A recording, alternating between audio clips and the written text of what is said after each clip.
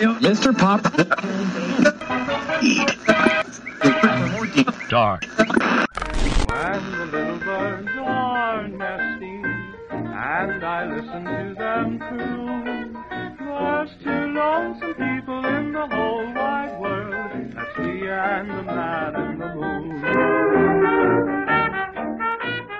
Hello, and welcome to Miskatonic University Radio, a podcast exploring Fantasy Flight Games' Arkham Horror the Card Game. I'm Dane. I'm Dan. And I'm Ben. And today, we're going to continue our dive into the investigators that have been released so far, class by class. For our fourth episode in this series, we're going to be talking about the Mystics of Arkham.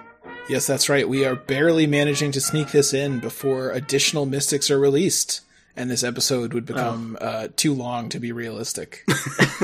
Dexter's definitely already out. Well, I mean, I don't have the book. You know, Yeah, I haven't received no book. I thought nobody had it yet. Nobody in the United States has it, but... Oh, really? There Okay. you go. There you go. I rest my case. The investigators that have been released in the U.S., not because we're prejudiced, just because we don't have them. This is inconsistent with the last episode we did, though, where we talked about Weaver, which hasn't been released to the U.S. Well, thank you for pointing that out.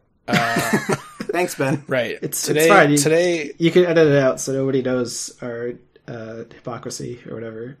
Today we're going to talk all about our magical friends and the kind of magical stuff that they get up to.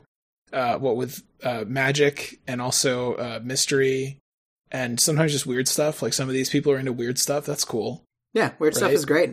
Yeah. What do you guys think about Mystics? You guys like Mystics? Dane hates Mystics, but I like Mystics. I like them. So I hated Mystics until I decided to play Diana once, and now I really enjoy Diana. We'll get into that. Yeah, you had a problem with the initial couple of Mystics being like too good. That makes sense. I think Mystics as a whole have come a long way since the core set too, so I'm excited to talk about them. I mean, they started very good. Well, speaking of the core set and speaking of starting really good, let's talk about the first Mystic that was released back in the core set, Agnes Baker, the waitress. So Agnes has 5 willpower, which, as we're going to see, is kind of the key stat for Mystics most of the time. She has 2 intellect in combat and 3 agility. Her special ability is that once per phase, when she takes a horror, or when a horror is placed on her specifically, not on one of her assets, she gets to do a damage to an enemy at her location. And for deck building, she gets all Mystic cards and then Survivor cards up to level 2, which is cool. And her unique card is the Heirloom of Hyperborea, which is an accessory that lets her draw a card when she plays a spell. And her unique weakness is called Dark Memory. It's an event which, if she casts it, adds a doom to the agenda, which is really bad. But if she holds it in hand and doesn't cast it, then she takes 2 horror every turn until she casts it. So that's kind of what Agnes is all about. Yeah, no, Agnes is one of my favorite characters. Have you guys actually played Agnes much at all? I know I've played her a lot. I have. Yeah, I played her when not playing with you, because usually this is one of the ones you get dibs on, I guess. I play other characters a lot. Yeah, you know. I enjoy Agnes. She's fun. She's very strong.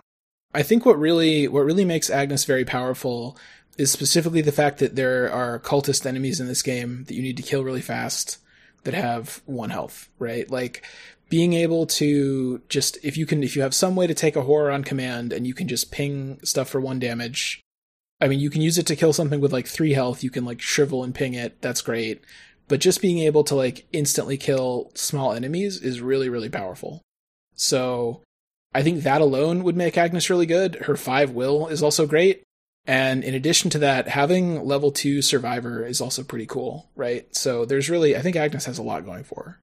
Yeah, she's a little bit more dependent on, I guess all the Mystics are kind of very dependent on drawing the cards they need.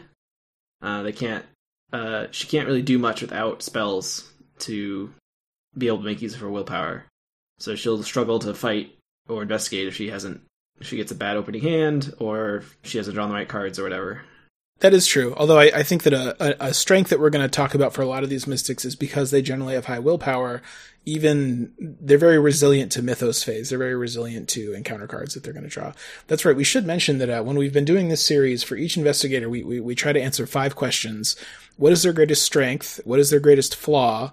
What kind of role can they play in a group or on their own? What are some of their favorite cards? And what movie would they star in? So we kind of already talked a little bit about Agnes's strengths. In terms of Agnes's greatest weakness, what would be like a big flaw for Agnes, do you guys think? I mean, her weakness is really rough, right? That definitely is true. Yeah. Adds a doom. to the agenda, costs everyone a turn. Yeah, her weakness is pretty awful. Although, I mean, it depends on the scenario. Obviously, if it's a scenario you have a little bit more time, then it's like whatever. And you can utilize her weakness to get horror on demand to ping things. Yeah.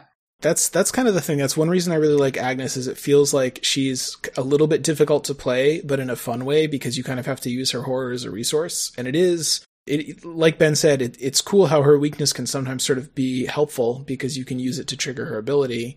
It also, if you happen to play Heirloom of Hyperborea, which I usually don't, playing her weakness draws a card because it is a spell. But I think also, if you draw it fairly late in the game, it's really kind of fine because maybe you just take horror for a few turns. Sometimes you draw it relatively late and you end up just like tanking the horror for a while, especially if you have a card like Peter Sylvester or Clarity of Mind. But yeah, it can be really bad if you just draw it right away and you say, I probably can't take the horror all game. I probably have to just add a Doom. But you could always play like Fortune or Fate or something to kind of cancel it out if you really wanted to. Yeah, I think the survivor side of her makes up for some of her weaknesses. Like, one of her weaknesses is that, like any mystic, I think generally in the mystic class, they take a while to set up because they want to get their spells out. And all their stuff usually costs a lot of resources to get out. So for Agnes, she makes up with that by having survivor class kind of pick her up in the beginning.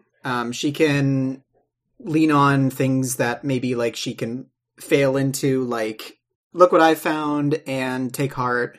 And then eventually she can get her mystic kit online. But I also think that Agnes doesn't necessarily need as much setup as other mystics necessarily, even though she could have the biggest rig or setup, so to speak, among them, just because she has that horror on demand.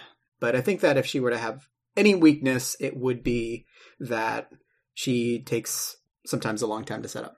Yeah, I think that's fair, and I think that is more or less true of a lot of the mystics that we'll talk about. In terms of the roles that she can play, so again, what we've seen is there's kind of like a somewhat standard mystic deck you can play, where you basically play like either Rite of Seeking or Sixth Sense, and you play Shriveling and like Storm of Spirits and stuff. And you have kind of a variety of things that let you fight and get clues using your will. You could also play like Mists of Rilia and Blinding Light if you want to evade stuff. So in that sense, I think mystics usually kind of lend themselves to kind of a hybrid-y kind of build where they can do a little bit of everything and they just use their willpower for all of it. Agnes can certainly do that. I think she can also go a little bit further down the combat road than some of these other investigators can because of her pinging ability. It makes sense to maybe, if you're in like a 4-player group, maybe you could go more in that direction. But I think you have a lot of options for Agnes when it comes to what role she can play. I agree. She leans more towards Monster Handler, both for doing damage and also because she loves to get Peter Sylvester as an ally, which boosts her agility as well. So she actually can be reasonable evader as well, if that is better than fighting.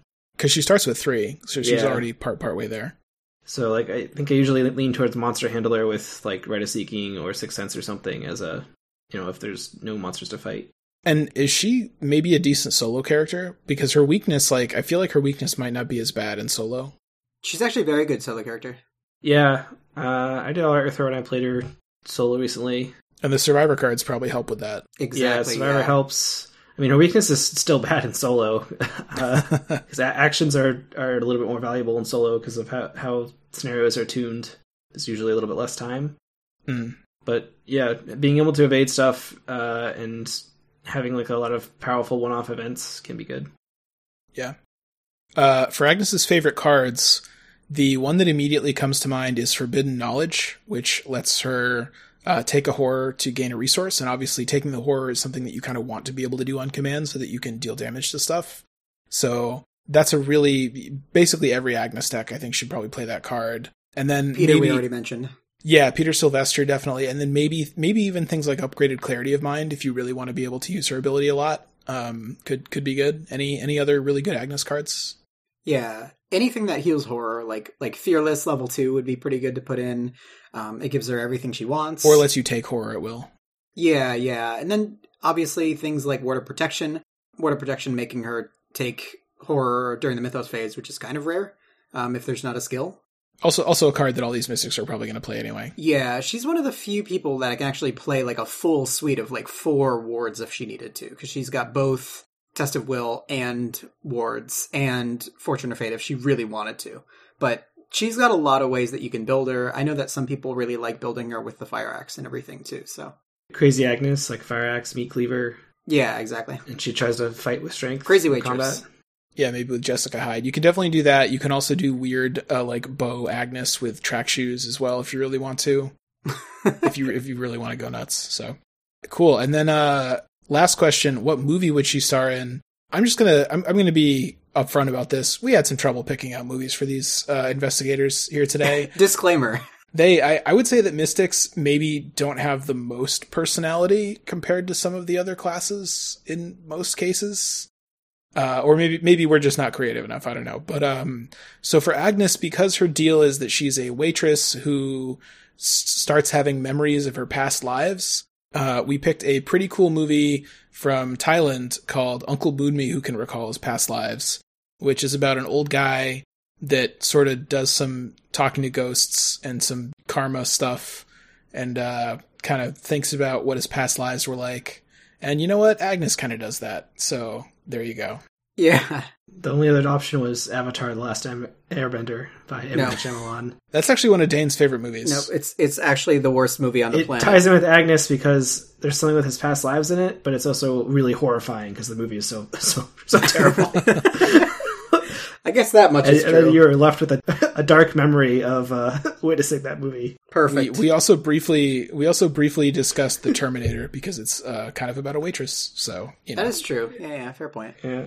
But I think about the coolest movie and the most interesting and relevant to watch would be Uncle Boonmi Who Can Remember His Past Lives. Really good movie. Definitely check it out if you haven't seen it. So good job, Agnes. On to the next investigator. The next investigator being Jim Culver. He's a musician. So Jim has a special relationship with skulls, skull tokens. So whenever he pulls a skull, he can treat the modifier on it as a 0, rather than whatever it scales to being. And then anytime he reveals an elder sign, he can choose to treat it as a skull. So he has really high health and sanity. He can just normally take mystic cards and then neutral cards. And then he has a trumpet, which further boosts his skull synergy. Whenever a skull is revealed at his location or another location, he can heal somebody a horror. So he's got one of the few constant horror heals in the game. And his weakness is the most thematically fun weakness, but also kind of scary. It's called Final Rhapsody. You basically reveal 5 chaos tokens, and for every skull or auto-failed revealed, you take a damage and a horror.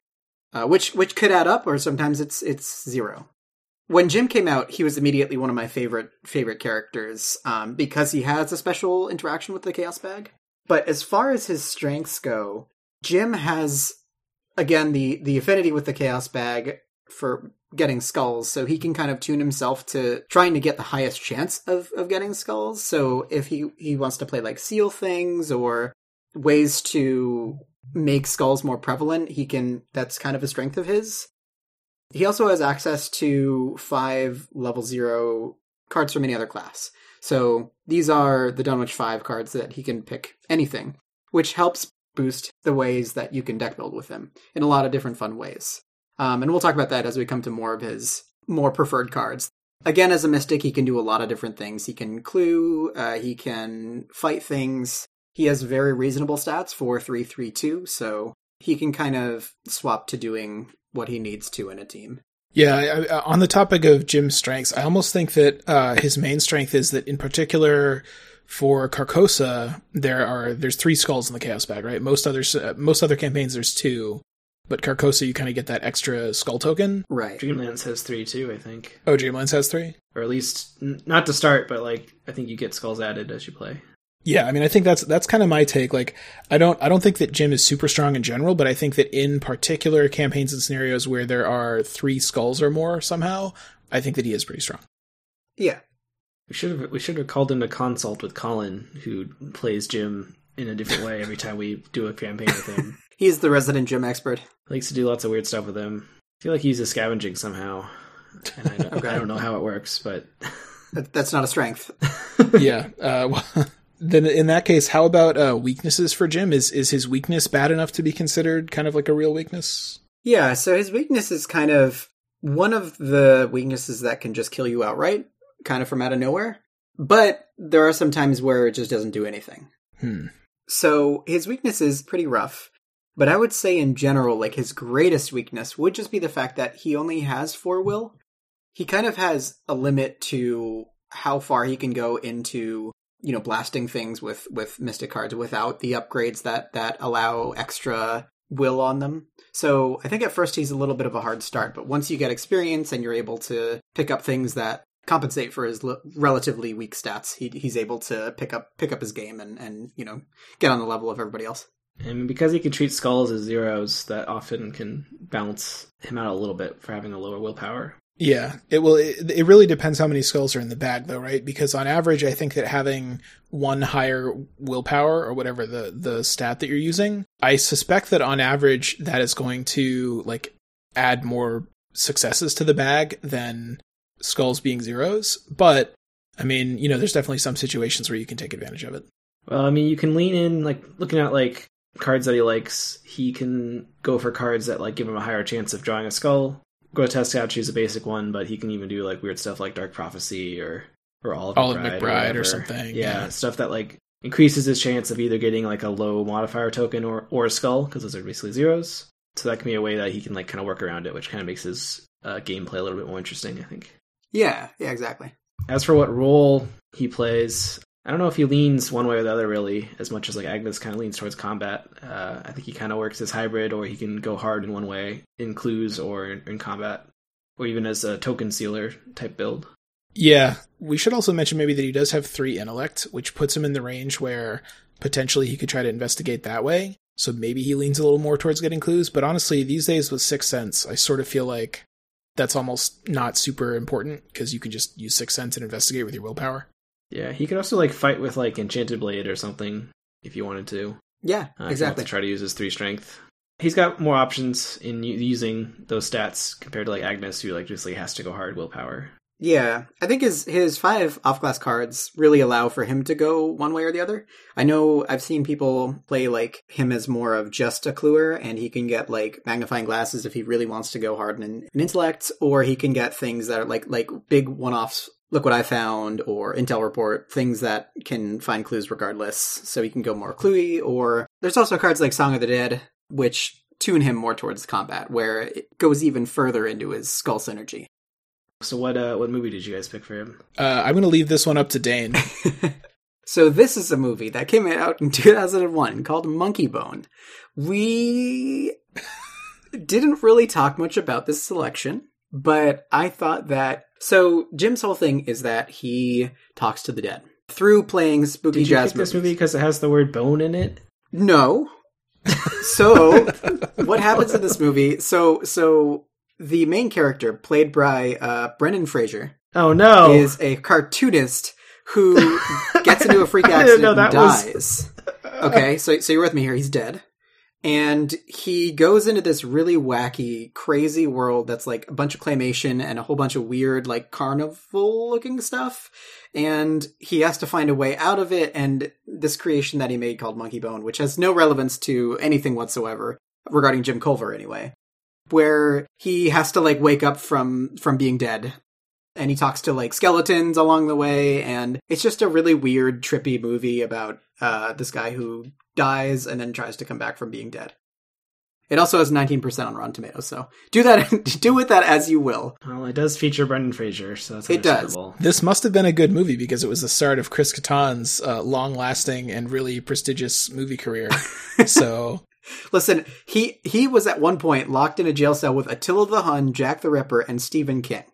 That sounds pretty great. I really want to watch this movie. I haven't seen it. Also, if we could go back to the beginning of this series and enforce the rule that we only pick Brendan Fraser movies for all these investigators, that's what I would really want to do, just because it drives Ben nuts. Yeah. Much to Ben's chagrin. All right, why don't we move on to Akachi? Yeah, let's do that. So the third mystic is Akachi Anyele, the shaman. Akachi, like Agnes, has 5 will. She has 2 intellect and agility and 3 combat. So her special ability is pretty simple. When she plays an asset that has charges on it, she just gets an extra charge when it comes into play. Extremely good. It's pretty good. Her deck building is just all mystic cards, and then she also gets cards with uses charges up to level 4 and occult cards level 0. So there's not really a whole lot of stuff outside of purple that she can play, but there's a couple things. And her special asset is, it's kind of complicated. It basically lets you bounce an asset with charges to her hand so you can play it again, something like that. And then also her weakness is a thing where basically it comes out, it sits in your threat area, you have to basically like give up charges on your things to put charges on this, and otherwise you take a physical trauma at the end of the scenario. To appease the angry spirits. Sure. So yeah, Akachi, I think Akachi's pretty strong, as mentioned. So she's, like Agnes, she's in the 5 willpower club, which is good. And getting extra charges on stuff for free is pretty great, right? Because a lot of important Mystic cards that we've talked about, or maybe those that we haven't specifically talked about yet, but like Shriveling and Rite of Seeking, which are kind of like staple Mystic cards, those have charges on them, right? It's true. Yep. Sure is. So she also has a particularly strong stat line in that she has 3 strength too. 2 intellect isn't anything that matters in the game of a Mystic because they use sub their will for a lot of things anyways. So like really the thing that she can do really well is she has the most potential to use, like to get the maximum use out of spells possible. Even infinite with Spirit Speaker, you could argue. Yeah, spell assets. Yeah. So I think that, like Ben was saying for Jim, since she has 3 combat, she can use the Enchanted Blade also and get good use out of that. Oh, and that has charges on it too, I think. It does, yeah. So she can, it enters play with additional charge on it, and she can use that to even greater effect than most. So very fun. I think that her strengths just come from the fact that 5 will is so important. 5 will is so good in so many different scenarios. I think that she's one of the few investigators who goes comfortably into the Circle Undone. Spoilers for Circle Undone, there are a lot of will tests. So she can comfortably succeed at some of them along with Agnes. Yeah, I kind of think of Akachi as being the kind of like good stuff Mystic investigator where like I like Agnes more, but Agnes is a little bit of a choice where you take on Agnes's scarier weakness in exchange for getting the pinging ability, which you may or may not be able to use to good effect depending on what kind of enemies are in the campaign. Akachi is just kind of baseline. Having an extra charge of stuff is always good. Exactly, yeah. More of a good thing. Yeah, out of all these investigators, Akachi's probably the one I recommend first to people that want to try Mystic. I mean, I know there's the upcoming Jacqueline who might be even simpler, maybe, but like she's very straightforward in that, like, she plays spell assets, she gets extra charges out of them, and that lets her investigate and fight, and it's great. Especially because Jacqueline, I think, honestly has some fairly complicated math with some of her cards. Akachi, I think, is very straightforward, and that would be maybe a good first Mystic to play. Yeah. On that note, though, it's really hard to think of a flaw for Akachi. She has the kind of standard Mystic flaws we've talked about, where she has maybe a little bit more setup to do than other classes, as Dane mentioned earlier. Other than that, I can't really think of anything. Can you guys? I mean, her deck building's kind of limited. Yeah. Mystics have enough stuff to cover enough bases, though, that I feel like she's not really missing anything. I think that while Agnes can lean into Survivor for like ways to get money, and Jim can lean into the Dunwich 5 if he really needs to get some source of money or income or whatever, Akachi maybe struggles a little more because she can play like Emergency Cash and Forbidden Knowledge. I can never remember the name of the card that lets you play a spell for 3 less. But I think that's what you're talking about, right? Yeah, that's the one. The one that's not fast. Even though I put it in every single Mystic deck, I can't remember the name of it. Spirits Awaken! No.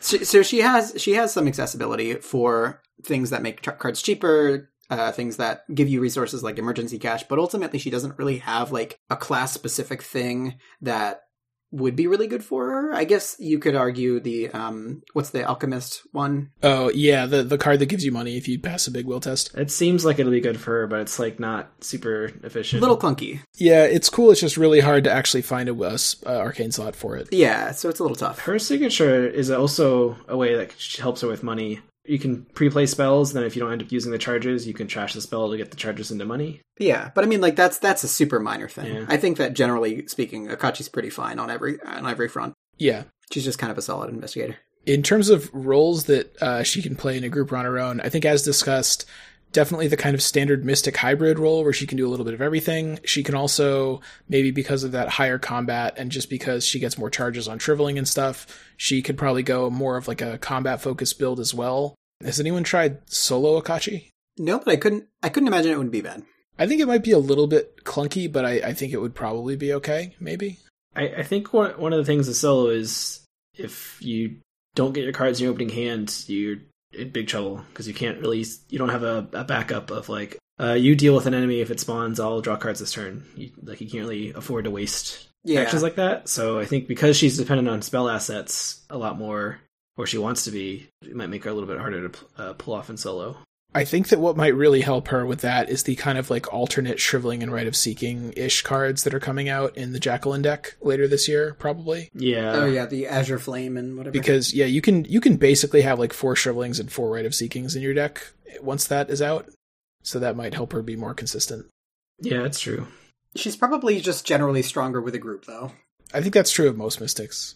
Some of her favorite cards, as we've discussed, good assets that use charges. So certainly Shriveling, Rite of Seeking, and similar cards. Also, Grotesque Statue is pretty good for her. Yeah. Anything else? Like I think we usually don't play things like Recharge and Enraptured with her because it's kind of overkill. She already has enough charges, so you usually don't want to go for things like that. But I don't know, any other good Akachi cards? No, I think what you said is true. She's really just Mystic good stuff, but mostly focused towards assets. I mean, if she wants to evade stuff, Suggestion's very good for her. Do you mean Mists of Verleia? No, I mean Suggestion. No, it's a green spell. Is Suggestion better? Yeah, it has a bunch of charges on it. The upgraded one, she can expend the charges to avoid enemy attacks. And the charges only get used up if you don't succeed by 2 or more. It's lockpicks, but for evading. Oh, that's cool. So she evades at a base of 8. Probably doesn't lose a charge and can just keep rolling with it. And then the upgraded one, she can use the charges to cancel non-lead attacks, which is nice. That is cool. Yeah. I feel like there was at least one other card that I like. I mean, she can pick up like a Cult Lexicon that has charges on it apparently. Oh no, it's a cult. And I think we talked about last episode. She can use that the blue bonded card, the Empty Vessel. Oh yeah, a neat thing that she can play around with. But obviously that competes with Holy Rosary. All right. Movie. This was controversial. We kind of really ran hard up against the problem of these are all just kind of magic people that do magic stuff. So we were looking for maybe a movie about a person that talks to ghosts, because if you read the backstory on Akachi's card, she's from a village in Nigeria, and everyone thought she was crazy until it turned out that she was a shaman that could talk to ghosts. And we already used the Sixth Sense on a previous investigator, so we're kind of, I vote to use it again.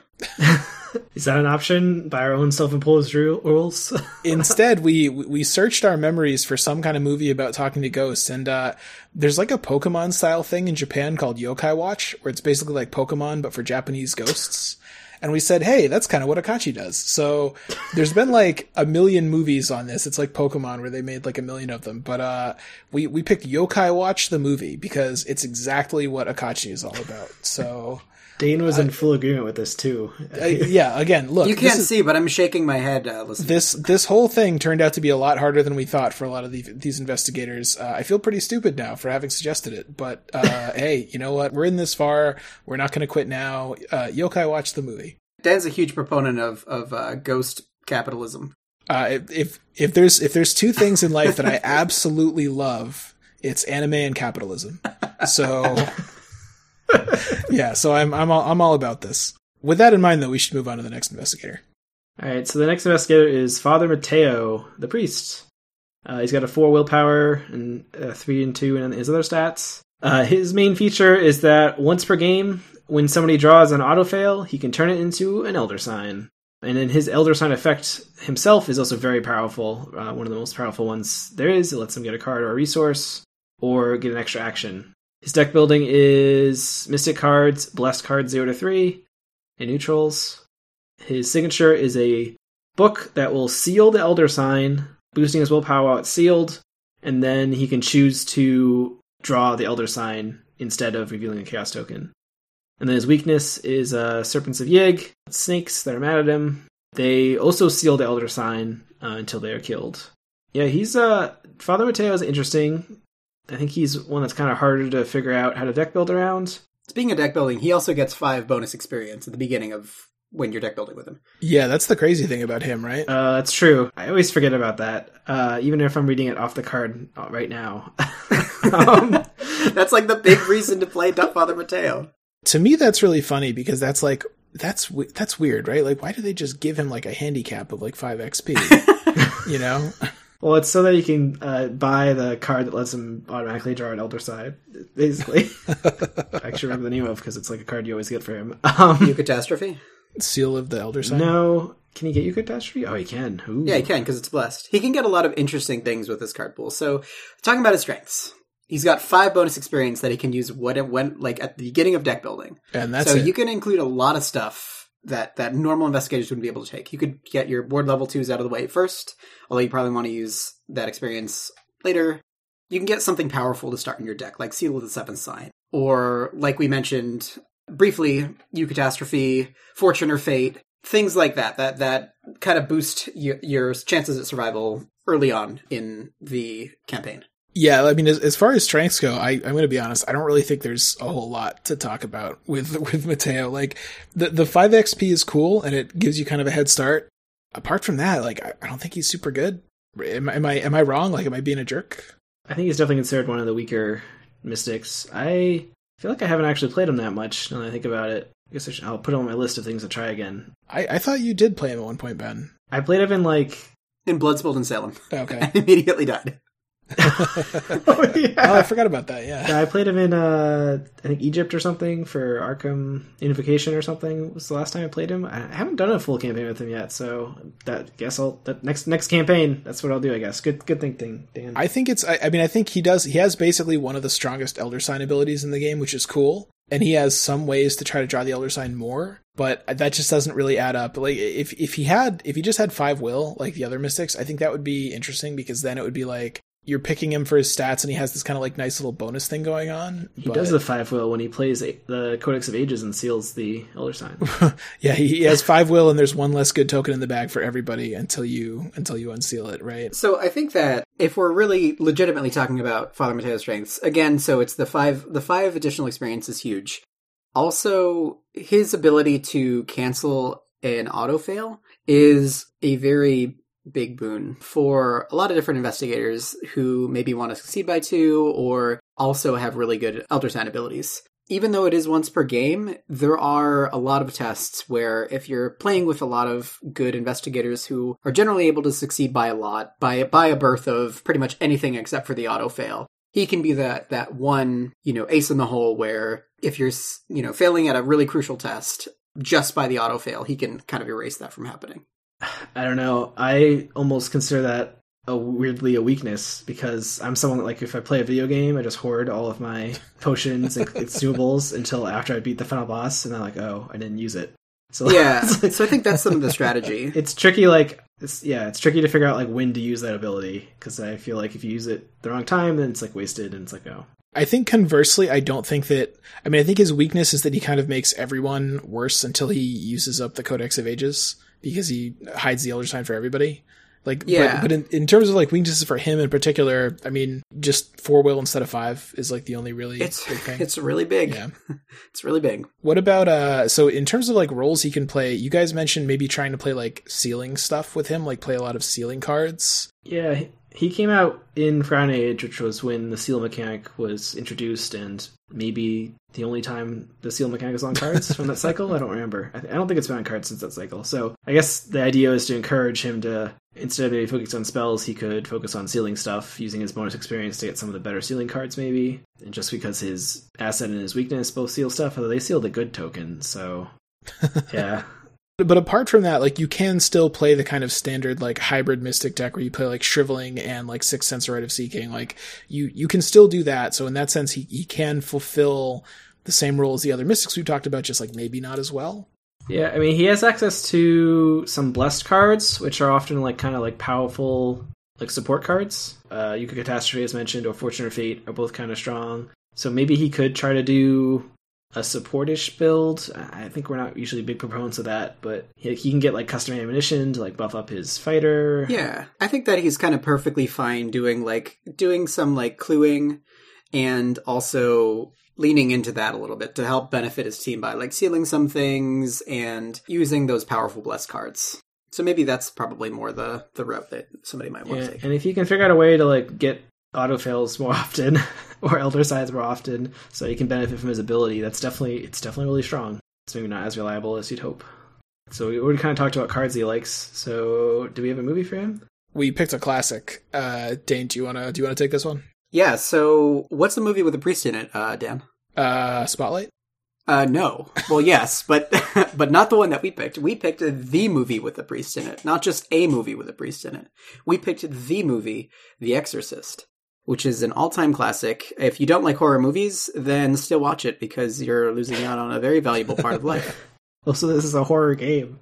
So Exactly. Yeah. I think at the time it came out, it was like the highest grossing R-rated movie ever or something, I think. And it only finally got beaten by that, like, you know, a decade later or something. But yeah, huge hit, really influential movie, really good. I think most people have probably seen it, but if you haven't, it's not too late. Check it out. Yeah, I think that this, apart from his lore, there's nothing about snakes in this movie whatsoever. But we would definitely recommend to go see it. Exorcist is about, like, getting rid of demons or something, right? We don't know they're not snake demons, do we? There you go. They could be, you know. The truth is out there. Yeah. Speaking of the truth that's out there. Oh yeah. Let's move on to the next investigator. So the next investigator is Diana Stanley, the redeemed cultist, who has the strongest capacity for base will in the game. However, she starts at a 1 will, and she has a mechanic where when there's a card that you own that cancels or ignores a card effect or a game effect, you can tuck a card under her. Each of those cards represents a will for her, so you can have max 5 behind her. So eventually she can get up to having 6 base will on her own. And every time she does that, she draws a card and gains a resource. To compensate for this, she has 3 in every other stat, and her deck size is really huge. So her deck size is 35 as opposed to the regular 30. And she has Mystic cards level 0 to 5, Guardian cards level 0 to 2, which is very important, and we'll talk about that soon, and normal neutral cards. She also has 2 different unique cards, and then her weakness card is Terrible Secret, which interacts with her cards that are under her. So for each card beneath her, you must either discard that card or take a horror, and it can't cancel it.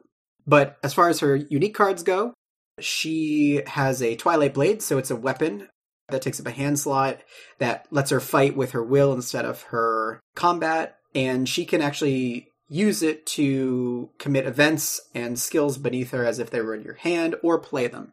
Her other unique card is called Dark Insight. It's an event that is basically a ward of protection, so when an investigator at your location draws an encounter card or weakness, you can cancel all that card's effects and shuffle it back into the deck, rather than canceling it outright. You just kind of throw it back in the deck, and maybe somebody else draws it right after you. Or maybe they don't. It's a little bit better than a ward, because it does cancel weakness. Or it delays it, I guess. That's true. So the important part of this, though, is that as an additional part of her setup, she gets to actually put this card in her opening hand. So it's a way to kickstart her engine to start, getting money, drawing more cards and things like that. Really good design decision, I think, because it'd be really hard to start with a lot of cancel effects immediately. So Diana's strengths.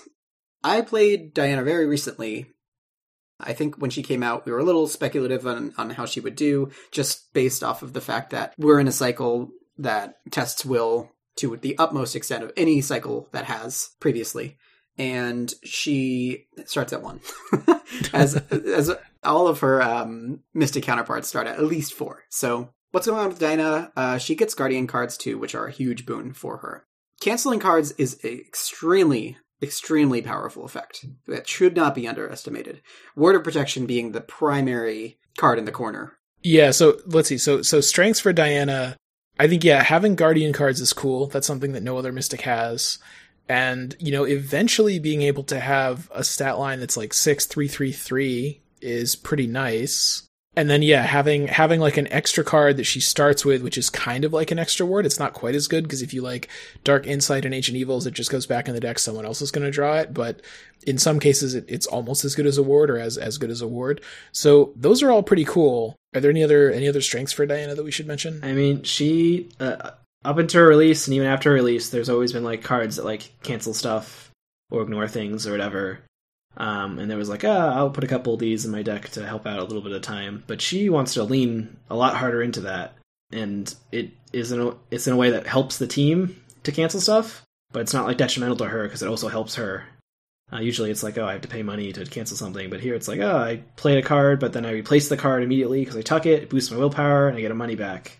Yeah, like she kind of has that like draw engine of, because she gets a card and a resource every time she plays one, so there's a lot of zero cost fast cards that do that. They can basically just like cycle themselves and give her a resource. So I guess that's cool. Yeah, I think that's really powerful. What I wanted to get at though, so like, yeah, her weakness, having a bigger deck is bad, but the fact that she gets free draws off of cancels kind of cancels it out. She also starts with a card in hand, so it's kind of like she only has like 4 extra cards in her deck. That is true. That's true. The main weakness that I think of for Diana, though, is just that, or flaw, if you give me a choice between an investigator that can get up to 6 will, but starts with 1 will, and an investigator that just always has 5 will, I think it's a lot better to just have 5 will all the time, right? Because, like, we've already been talking about how Mystics take a while to get started. Diana, even more so than others, I think, right?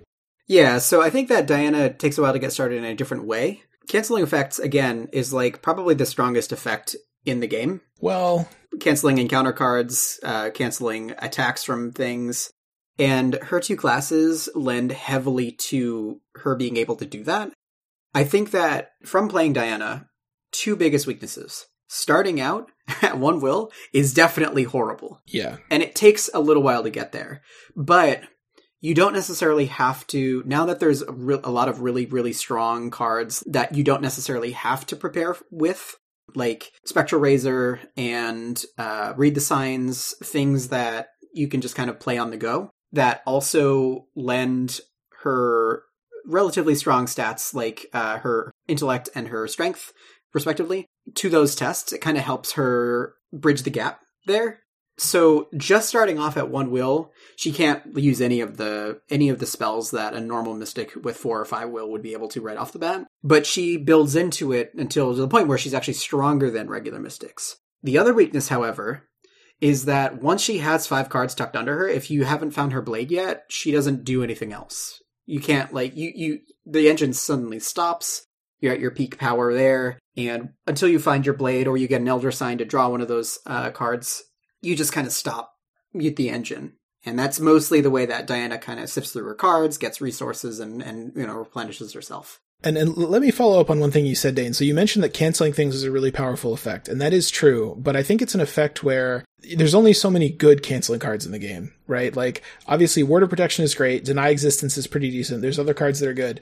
When I see you guys play Diana decks, you play like every possible cancel card. And I understand the reason for that. It's because you have to get her will up, you have to get her engine running. But like, if you're playing like a Dark Prophecy and canceling stuff off of that, you can no longer really say like, oh, Diana's powerful because she cancels stuff and that's powerful. Like, canceling stuff, sometimes canceling really bad stuff efficiently is good. Playing Dark Prophecy is like not good, right?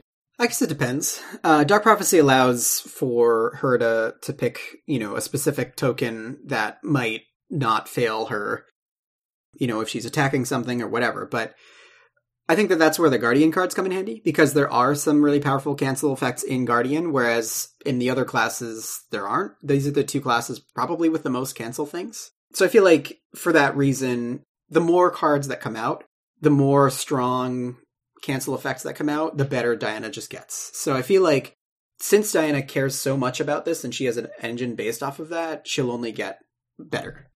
But that being said, her role, I feel like she definitely fits into a hybrid. Once she hits her 6 will or 5 will, or once you get up to, normal mystic stats, she can do whatever she wants.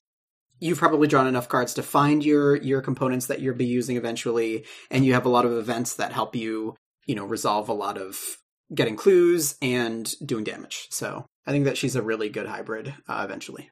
Yeah. Most of the mystics have almost the same kind of what we would say about like what role they can play, so it's not super interesting. But yeah, I think Diana fits in that. Has anybody tried Diana solo? No, I've not tried her solo. I imagine she'd be good in solo though, because she has the three baseline and other stats, which is like kind of what you want to be. You want to be kind of a little bit good at everything in solo.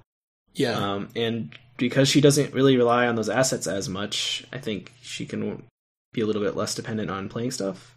Yeah, starting out with a Dark Insight too is... I was going to mention her like trying to lean more into Guardian. Like she can ignore like trying to stack a willpower and instead just use the cancel effects to draw as a draw engine, and she can like lean into a Guardian with combat effects. And I don't know, I think that's like kind of a neat way to play her. Yeah. So favorite cards we've discussed somewhat, but cancel cards basically are the number one thing for this, right? I mean, Matt Newman literally said that Diana Existence was made for Diana. That is her bread and butter card. Other things, I've noticed that with Return to Path Carcosa, I believe it was, I've had Worst Level 2 came out, which is actually extremely potent for her. It's a way for her to get a couple resources, or 3 resources if you're putting it behind her, and prevent some horrible thing from happening, from having bad will at the beginning. So she's got a lot of versatility in terms of the things that can cancel for her. And even cards that I think are basically bad on other characters, like Dark Prophecy, can be alright for her, because she gets a lot more benefit out of the cancel effect. Yeah, I agree. Eldritch Inspiration, even, if she's playing assets, you can use that to cancel like the bad stuff on Rite of Seeking. Yeah. Again, it adds basically like it cycles and it gives you a resource to them, and then once you're at your will limit, they do basically nothing, right? But, you're right, better for her than for any other investigator. You're usually not at her will limit like the whole game, because eventually you'll draw her weakness. It takes a while to get there, for sure. Or you'll get her dagger out, and then you can start committing those cards to tests or playing them again. Yeah. If you're hanging at 6 willpower the whole game, then you're either unlucky or it's probably more unlucky that you haven't drawn Terrible Secret, or your dagger got discarded or whatever. Yeah, that's fair. I don't know, but even like the basic stuff like dodge and stuff is good. What did we pick for Diana's movie? We picked Suspiria, the perfect Dario Argento cheesy horror movie that's absolutely beautiful to watch. So it's a movie about a young girl who goes off to a dance academy in Europe, and there she finds, some spooky shit happens. And she eventually finds her way into the clutches of some not so benevolent dance instructors who may or may not be witches. Other than that, though, I think that it's just a very tastefully done. I mean, Argento did a whole series of wonderful films in a row and then kind of fell off in the 90s, which we're not going to talk about today. But I think as far as her being a young, spry girl who kind of goes into a situation and realizes that she's in not an environment that she thought, and there's a whole bunch of cult and witch weirdness going on. That's kind of where I thought Diana would be. And so this is the original Argento 77 Suspiria that you're talking about, not the recent kind of remake homage movie that came out, right? Correct. Although they both could apply.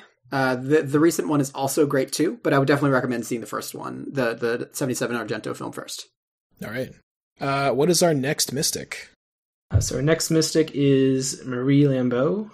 Technically the first mystic, I think, but also technically, she did that. She came out as a promo originally with the Investigators Arkham book, which might have come out before the core set. I don't remember. You definitely had to pre-order it before the core set was available. I'm not sure if people actually got it before the core set. I think there are like 5 people living on this planet that have that, by the way. Yeah, it's around. And if you do have that and you're listening to this podcast, get in touch. I want to buy your Azathoth playmat.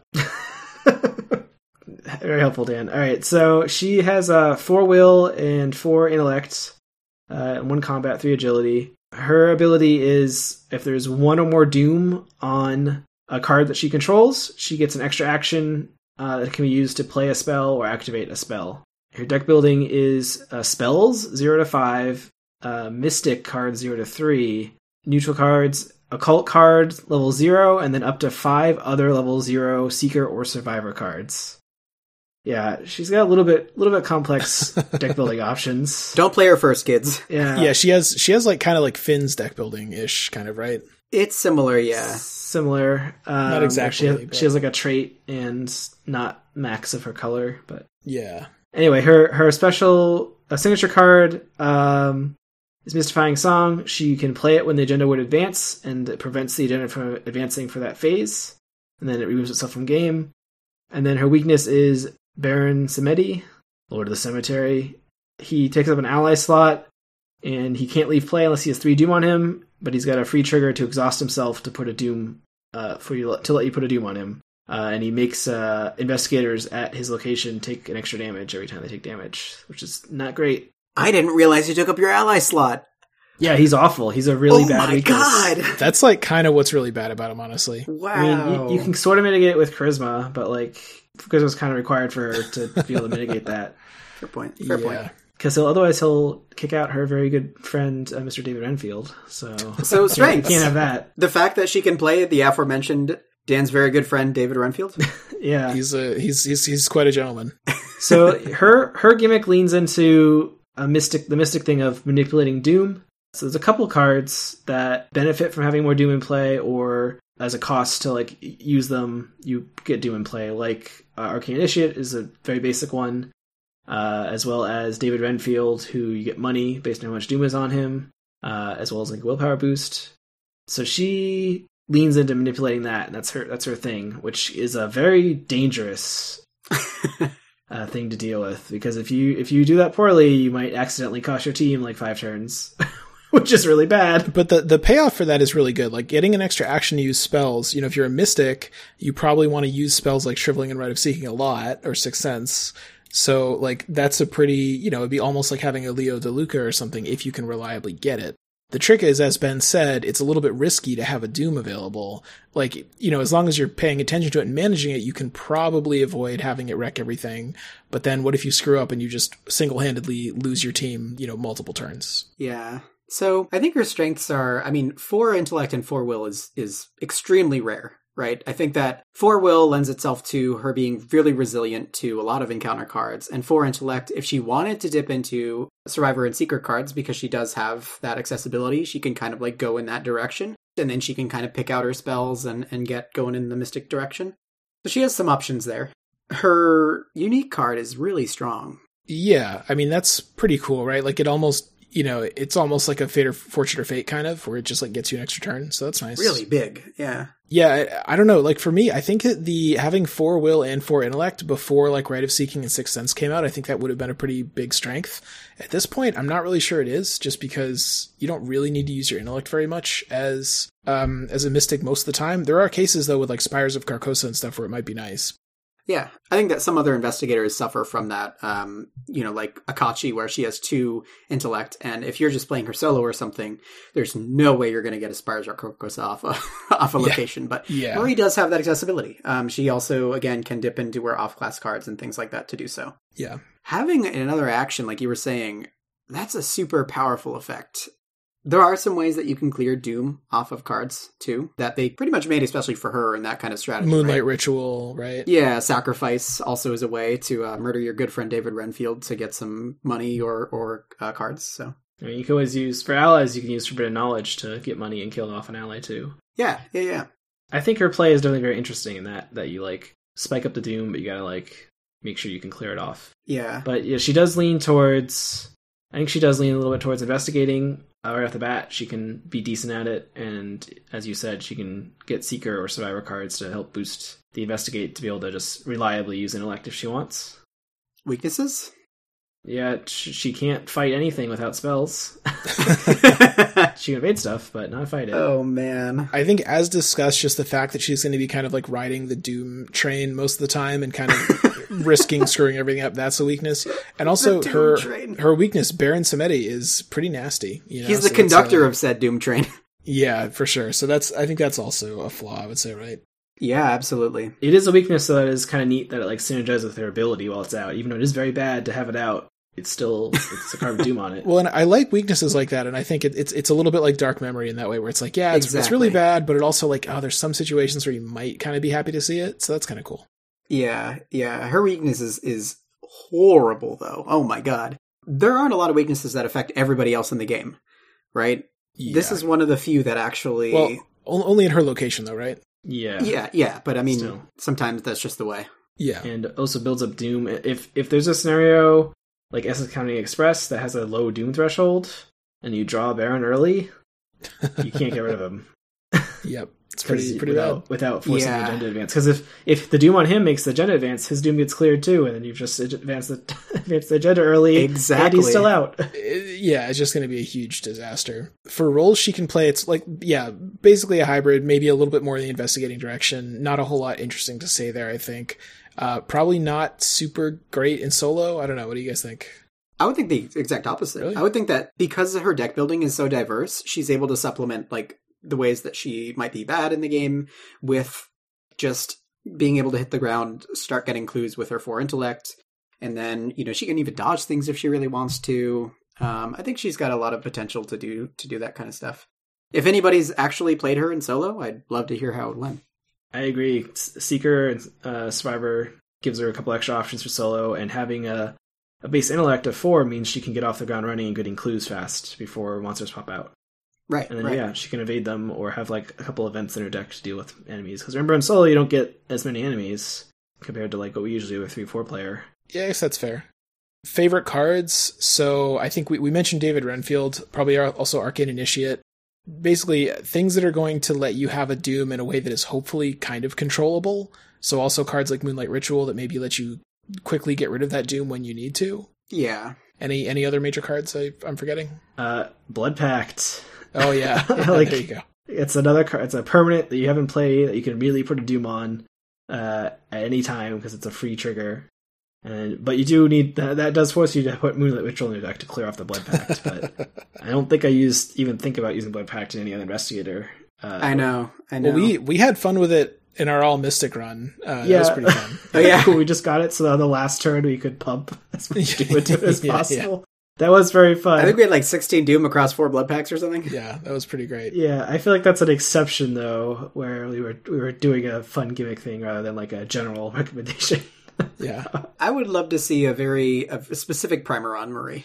Yeah, that could be cool. For a movie for her, so this one was also kind of tough. We found we did the thing again where you picked a movie that none of us has actually seen, but it sounded promising. There's a movie called New Orleans from 1947, which is a movie about jazz musicians set in New Orleans. It has a bunch of famous jazz musicians in it, like Louis Armstrong and Billie Holiday. So it seemed like maybe kind of like a thematic or like kind of fit for like her kind of general vibe. We couldn't find a movie that was actually about like a jazz singer that does supernatural stuff. Yeah, we tried to look up stuff about Marie Laveau, who she's like kind of sort of based on, or like that's her grandmother. But apparently they never made a movie out of that kind of and legend. Baron Samedi was a enemy in like a Bond movie, I think. Live and Let Die. Yeah, he's kind of like he's like a folklore figure kind of in New Orleans, I think. So very spooky. Yeah, New Orleans, 1947. That's our pick. None of us have seen it, but it sounds kind of fun. Maybe we'll check it out. And then on to our final Mystic. What have we got for our final Mystic? Ben, break out the rulebook. So we got Luke Robinson, the Dreamer. His ability is once per turn, he can play one event as if he was at a connecting location, which is a huge rules nightmare for people that like to obsess about the minutiae of the rules, which I do. Anyway, his deck building is a Mystic 0-5, and then Seeker 0-2, and neutral cards. His signature card is the Gate Box, which starts with 3 charges on it, and he can exhaust it, spend a charge to teleport to his Dream Gate, which is a bonded card that is its own little location that he can hang out at for 1 turn. And then his weakness is Detach from Reality. It sends him to his Dream Gate, to its spooky, pointless reality side, where he sits by himself, sad that he's trapped in another dream dimension that's not real, and he has to investigate it in order to leave, or he'll take 2 horror. I think in both cases, the Dream Gate is connected to all other revealed locations in play, which gives him very high mobility to move around the board. Yeah, so his strengths are he can do a bunch of crazy stuff with cards because he can play stuff at connecting locations. Yes, that's his strength. The things he can do with cards are crazy. I mean, he can break the game a lot, and not really break it, but he can just do a bunch of wacky stuff. Like he's so mobile with Dream Gate. He can like teleport to Dream Gate and then like Storm of Spirits to the location of a bunch of enemies that aren't near him, or he can use Shortcut to move himself to locations for free by playing the shortcut at an adjacent location. He can play like spell events to like get clues off of adjacent locations so he can avoid enemies and stuff. Yeah. Well, not quite avoid enemies. The enemies aren't considered engaged with him, but like if you just look at his stat line and kind of, it's not really any special, it's basically Jim. What makes him powerful is that in certain situations he can kind of like alter the geometry of how scenarios work and basically just make certain scenarios a lot easier, either for himself or kind of for everyone. Like that can be really big depending on the scenario. His Gate Box is one of the most ridiculously broken things in any game, I think. Like once you allow somebody the ability to remove yourself from any situation ever, you've got a situation on your hands. But he is extremely good in that capacity. His Seeker card's also lending a huge boost to how well he can pick up clues, move around even. He's got access to Pathfinders later. Yeah, on the topic of strengths, definitely being able to access secret cards is very good. Huge. It's his mobility is so powerful as a strength, if we're not being clear. Being able to move around for free basically a lot is so strong. Exactly. On the other hand, for weaknesses, I think he's the only mystic that actually has 5 health, which is pretty scary. It's true. That really is just, I feel a lot safer with 6 health than 5, weirdly. I'm not really sure why. Maybe that's wrong, but that's just a little bit frightening. And then his weakness is kind of annoying, right? Nah, it's it's annoying if you draw it. Okay. I don't think it's that bad though. It's I can play cards this turn and hang out. Enemies can't engage you while you're in the dream zone, so you're safe from enemies if you drew it during upkeep or whatever. That's a good point. And if you can't investigate the clue, then you just take 2 horror. But he has 9 base sanity and probably soak from various mystic cards, so it's whatever.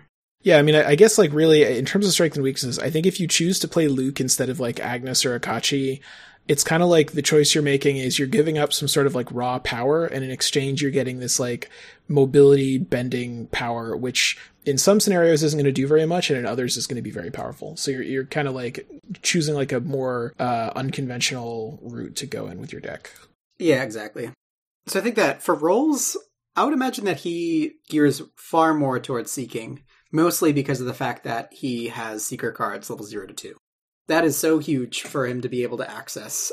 He could even buff his intellect with St. Hubert's Key, and he can start picking up clues with intellect and then move into will if he needs to, or he could just pick up things with will and yeah. He could even use things that normally mystics wouldn't necessarily get big use of, Enraptured and other cards that put secrets back on his gatebox. Always really good to get more charges on gatebox, so... Yeah, I think I have played Enraptured him to get the extra charges, because it's just so powerful. I usually use up the whole gatebox in a game. It usually feels like every time, even if it wasn't the most optimal, it's oh yeah, that was great. It was useful. Yeah, it's, no matter what, if he gets an enemy on him, he can just jump into his dream world and forget about it. It does not matter whatsoever. Yeah, I think bottom line, most of these mystics we've said they're roughly a hybrid. They can maybe lean in one of the 2 directions a little bit more heavily. And yeah, for Luke, it's a little bit maybe more in the investigating direction, but he can also fight in some pretty clever ways using his ability. Yeah. So favorite cards?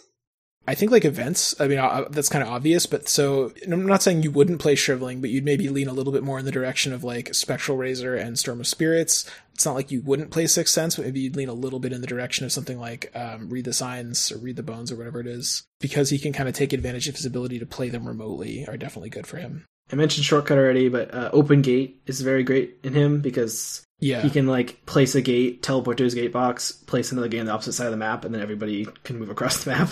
Yeah.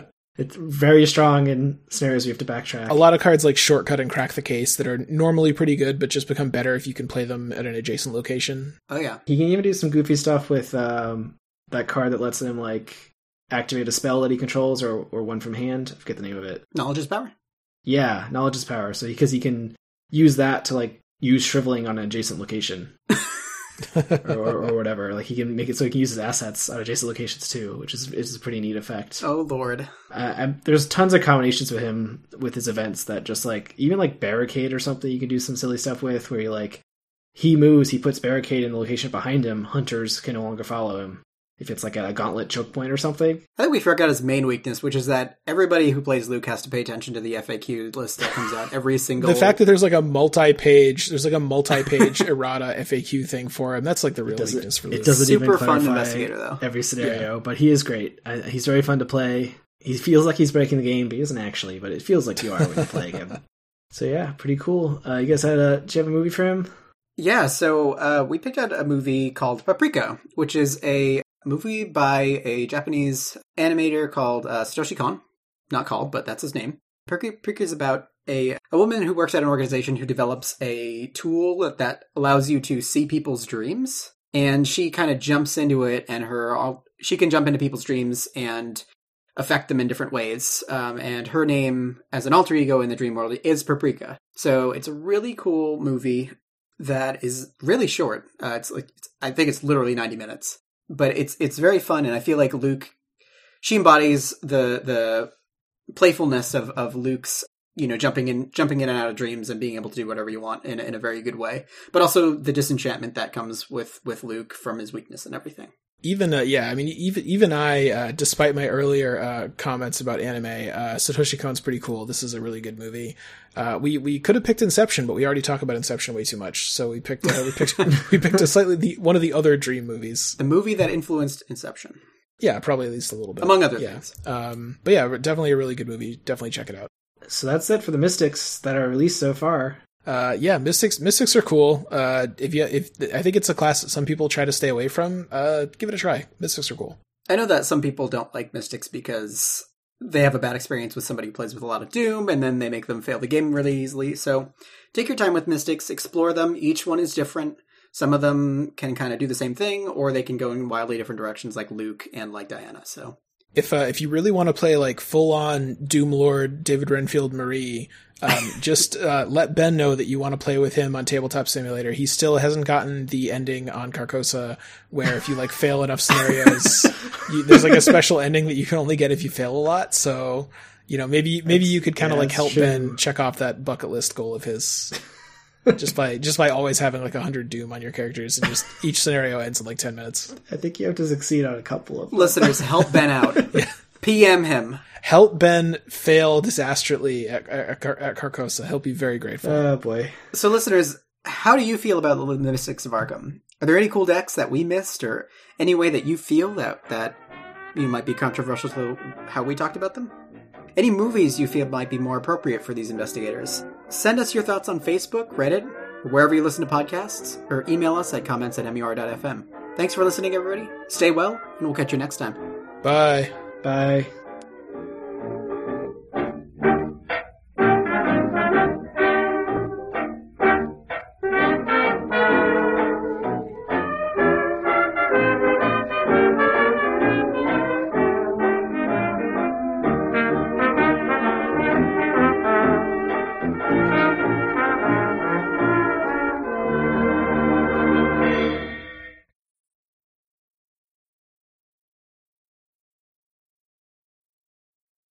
Yeah, I know what you're talking about, Dan. We clearly nailed all of those movies perfectly. So I don't know how anybody could come up with something especially better. Yokai Watch. I think it's really good that we picked two really good, equally important animes. Hey, you really outed yourself as a weeb, Dane, by picking. Yeah, no, look, Dane, it's okay. We know that you love weeb shit, so we picked two weeb movies for you. It's okay. It's fine, I'm ending my recording. Let that weeb flag fly. Let's all get high and watch Monkey Bone. That's the real takeaway from this. That's what I really want to do. That I can get behind. Okay. Put Monkey Bone on Netflix. Like everyone, sign a change.org petition for that. That's what we really need. Yeah, jeez.